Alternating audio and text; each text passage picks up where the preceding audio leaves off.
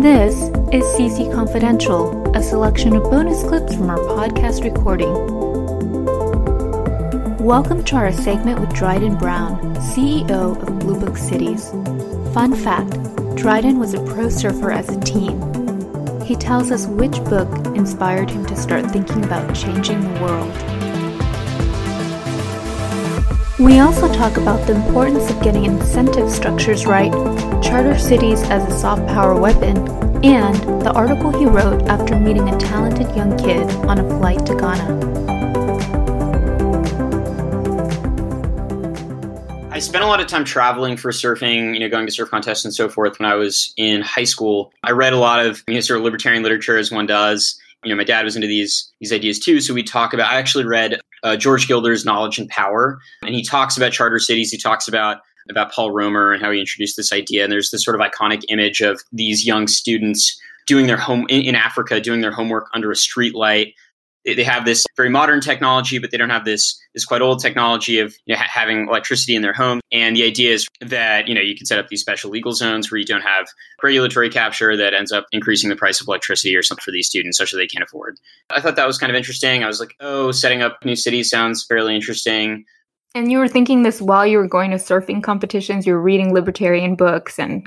These are just sort of like naive, 15-year-old thoughts where, you think you see these obvious optimizations in the world. You think, I'm so bright and thank God I found this book that no one else has read. And, we could sort of change the world in this really positive way quite easily. That's never really the case. It can be quite useful to write literature that conveys problems as being much sort of simpler to solve than they actually are. You have to engage in this sort of naivete to even get started working on these problems, right? And then you get to the more serious literature that helps you understand, all right, what are the sort of nuanced problems and so forth. The insight with Bluebook Cities is we want to build a political model with better incentive structures, and it's hard to reform existing models. So we want to sort of go out onto the margins and find a politically viable way to build a private city, a city that's oriented towards producing sort of satisfaction in its customers, as opposed to these myriad political concerns that sort of the metropole in the West tends to be concerned with. Dryden, I have a question. When you build a charter city in a new country, in Africa or whatever, isn't power really with the local government? They could pull the rug out from under you at any time? I think there are these interesting political structures that you can employ. The more that cities are oriented towards free cash flow, the more they're going to be oriented towards serving customers' needs. And if your sort of customer base is this, highly verticalized intellectual circle, you're probably going to be able to stay true to that. The sort of local government, the private government that's implemented by the company and then sort of later integrated into the institutional fabric of the host country. If you can structure the incentives right, then I think it can persist in a way that maintains the values of the city. But there are these much more challenging questions of how do you actually make this happen in the first place? How do you solve the political problem? And I think one way to think about this, I think charter cities can be viewed as a soft power weapons technology. What I mean by that is, the State Department has these various organizations what used to be OPIC, now the US IDFC, DFC, sort of invest money in these various infrastructure projects in a way that's somewhat competitive with China, right? China is trying to set up this system where they have all these tributary states that ship them metals and whatever, and these Chinese governments don't have access to infrastructure finance that's at as competitive rates as they're being offered by the Chinese. They end up selling half of their country and all their bauxite to some Chinese government or sort of de facto government-owned corporation. The State Department wants to have competitive offerings for infrastructure finance. They can't do it off their own balance sheet. So one way to view charter cities is, hey, what we're going to do is we're going to go out and set up new culture that helps the country view America more favorably, that sort of is able to attract the human capital required to develop a local financial center and eventually give that country access to global liquidity, right? With global liquidity, I mean, you can finance these infrastructure projects at rates that are more competitive with China, and there just isn't enough money sort of on the State Department's balance sheet to finance these projects. But there is, and just Western capital markets that now can't really go into these they're hesitant to do deals, do big deals.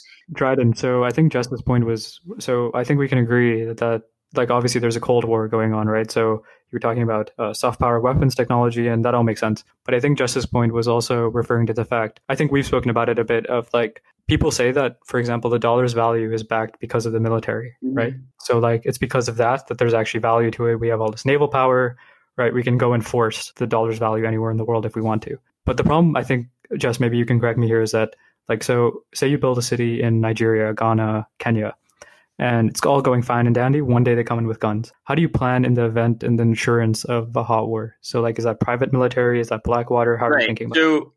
Yeah, I mean, certainly we don't want to have. I mean, our plan is not to bring a bunch of Blackwater people over, not to let's hope not to like militarize our. I mean, certainly we'll have police and private security to make sure that our residents are safe. But I guess what I was trying to express earlier is that charter cities are a political tool for global hegemonic powers, right? So for the US, a charter city is a tool to develop a stronger relationship with Ghana or Nigeria or whatever. And then sort of for Ghana, establishing these links with the United States is beneficial for a number of reasons. Again, one of which is like better access to capital markets. I mean, what you want to do is just get the incentive design problem right at the outset so that the project is super beneficial to the Ghanaian government, it's super beneficial to Ghanaians, and it's super beneficial to the United States government, right? Sort of if you can structure all that correctly at the outset, then sort of you shouldn't have any like real conflicts. Like if you get to a point where like the police are being sent, it's already too late. I'm just curious about the perception from like the local point of view. Right. It could be like neo-colonialist, right? Like the whole, certainly, white Americans going in. It sounds, almost like a repeat of the 1870s. Right. So this is one of the common criticisms. Usually it's just sort of a weapon of the opposition party. It's like there's some political points that some group can score by sort of framing this thing in a really negative light, even if it's super beneficial to the local population. I think this is certainly a big issue for these countries that I think probably less of these projects will end up being done there because you're just constraining the sort of like founder market when you're just sort of not like wanting Americans to go over and do these projects there. Then it's like, okay, like we've built our whole like distribution in America, like in the Valley, people know about charter cities, they sort of know about these ideas. In Ghana, not that many people have heard about these ideas yet, right? So there just aren't that many like Ghanaian founders that are trying to do this sort of thing.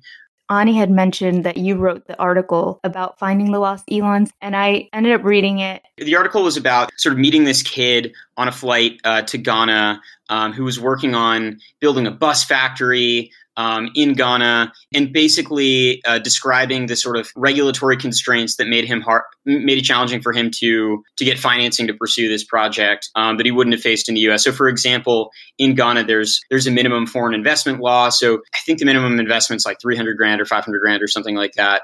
It's quite hard for a young Ghanaian entrepreneur to raise a small pre-seed round, a small seed round, especially when they have no background. Right? It's like even if they could connect with some VC on Twitter and that VC wanted to write them a $100K check, like the laws of Ghana would prohibit the Ghanaian, taking a check from a non-Ghanaian. Yeah, I mean, I guess I was trying to sort of demonstrate this point that often there are laws that inhibit like startup communities in these places, and if you sort of like just flip a very simple switch there, you can discover more of these people. You get more $50,000 checks written, $20,000 checks written, and so forth.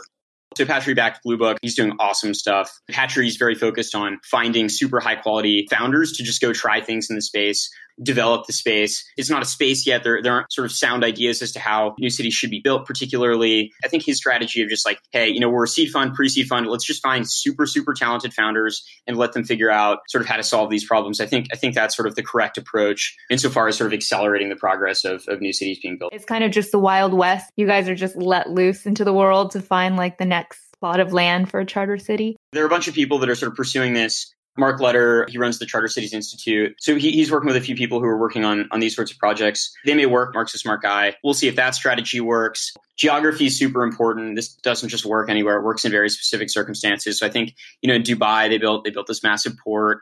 In your Lost Elon article, you had the picture side by side of the 11 years of development in Dubai. Pretty crazy. In Singapore, they obviously had favorable geography and so forth. So in some circumstances, this model can work, building specialized infrastructure and attracting tenants that want to sell into the market and whatever, right?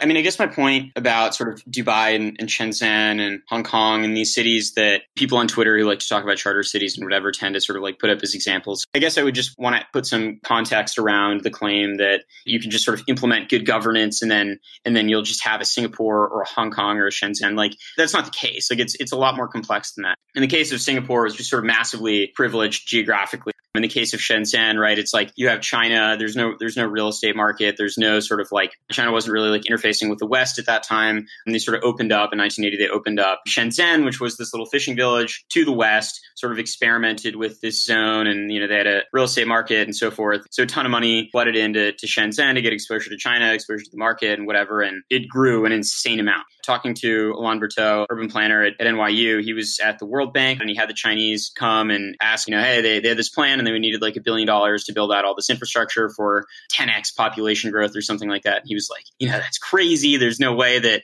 the population is going to grow this much. Like, we can't sign off on this plan. We can't finance this project. It ended up growing, I think, significantly more than they even projected. China is a great example of this because they had the push toward the cities, right? So they pushed all the peasants into Shanghai, Beijing as one mode to increase GDP per capita, but also, just to get that cultural flourishing.